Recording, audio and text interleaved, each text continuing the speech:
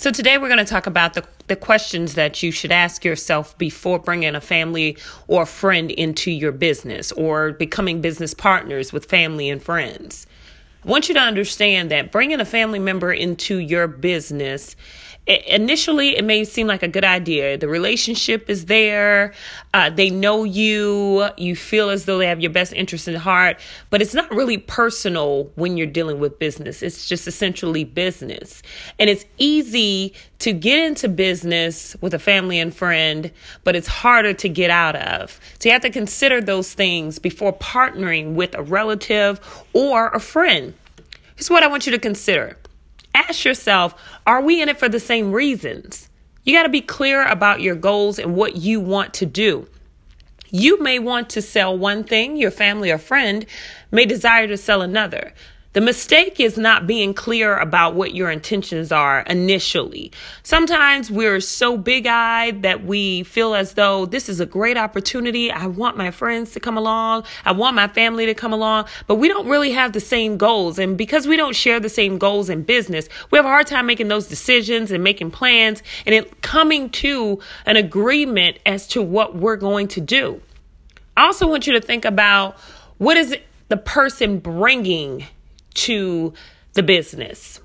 What relationship, how qualified are they? Are they even appropriate for the business, appropriate to be a business partner? Do you all have the same level of credentialing? Do you have the same level of commitment?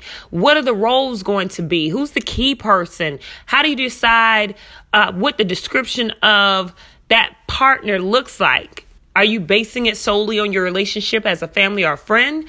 Or are you looking at the experiences of how that person interacts in their own personal affairs? Or if they've even had a business that you could possibly merge or come together on? Also, you should think about the equity that's at stake. How much did you put in? I always hear that. That's the major question. Well, I put in this amount and I put in this amount. You got to establish from the onset how much, how soon, how often, how long.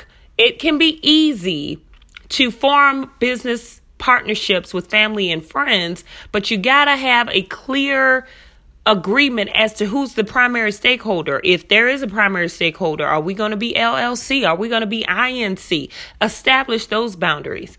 Also, you want to know what will happen if we can't agree. Who's the tiebreaker? Or do you going to bring a third party in? What happens to our friendship if we cannot coexist in business? Do we dissolve our friendship? Do we dissolve our business? I spoke to this in a previous podcast about having relationships with people outside of business or people that you have ties to in business. As long as you can have an understanding that this is clearly business and it's not personal, and we're not going to let our personal feelings easily attach itself to what we're trying to do, then it's okay. But sometimes when you're dealing with family and friends, conflicts arise and it's not that easy to avoid them. It's not that easy to detach your feelings to that because of the personal tie-in. You need to figure out a way to remain professional by taking professional approaches, taking your personal feelings out of decision making and focusing on the investment, focusing on what your objectives are, what your standards are, the business at hand. You also want to consider how to sync your risk tolerance.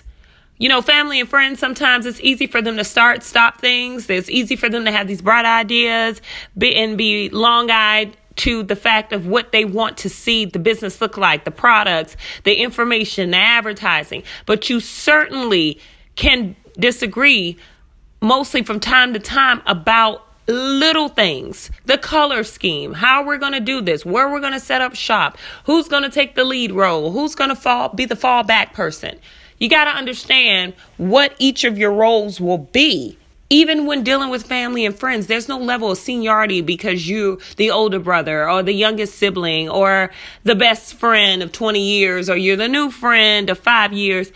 You got to establish who's the visionary and who's going to be the implementer. See, there's one person that visualizes how it's going to be, and then there's another person that takes off and lets it run with it. So you got to think about what these roles are going to be and establish that clear and upfront so that there's no misunderstanding and there's no biases here when you're talking about your friend or your family member.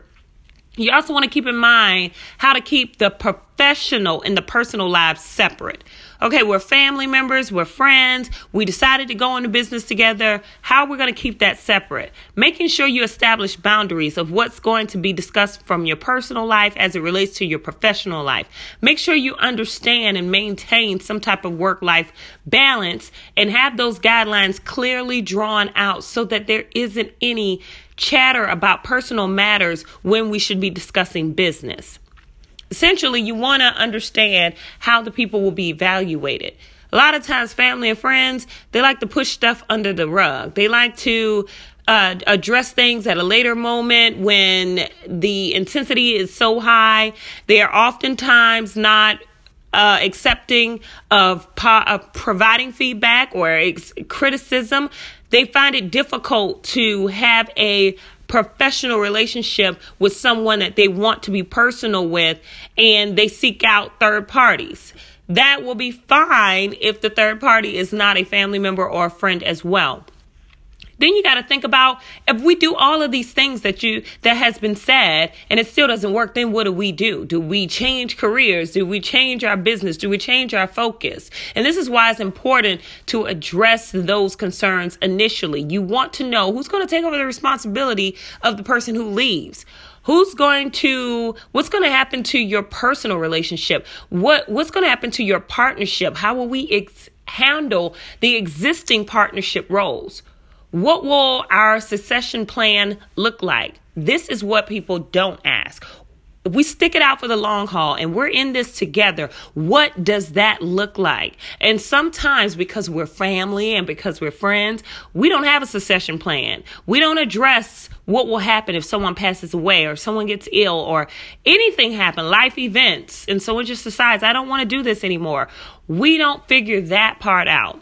That's what's important when you're deciding if you're going to deal with family or friends and becoming your business partners. A lot of times people ask me, how come you have all these great friends and you have these successful family members? Why haven't you instituted them into your business?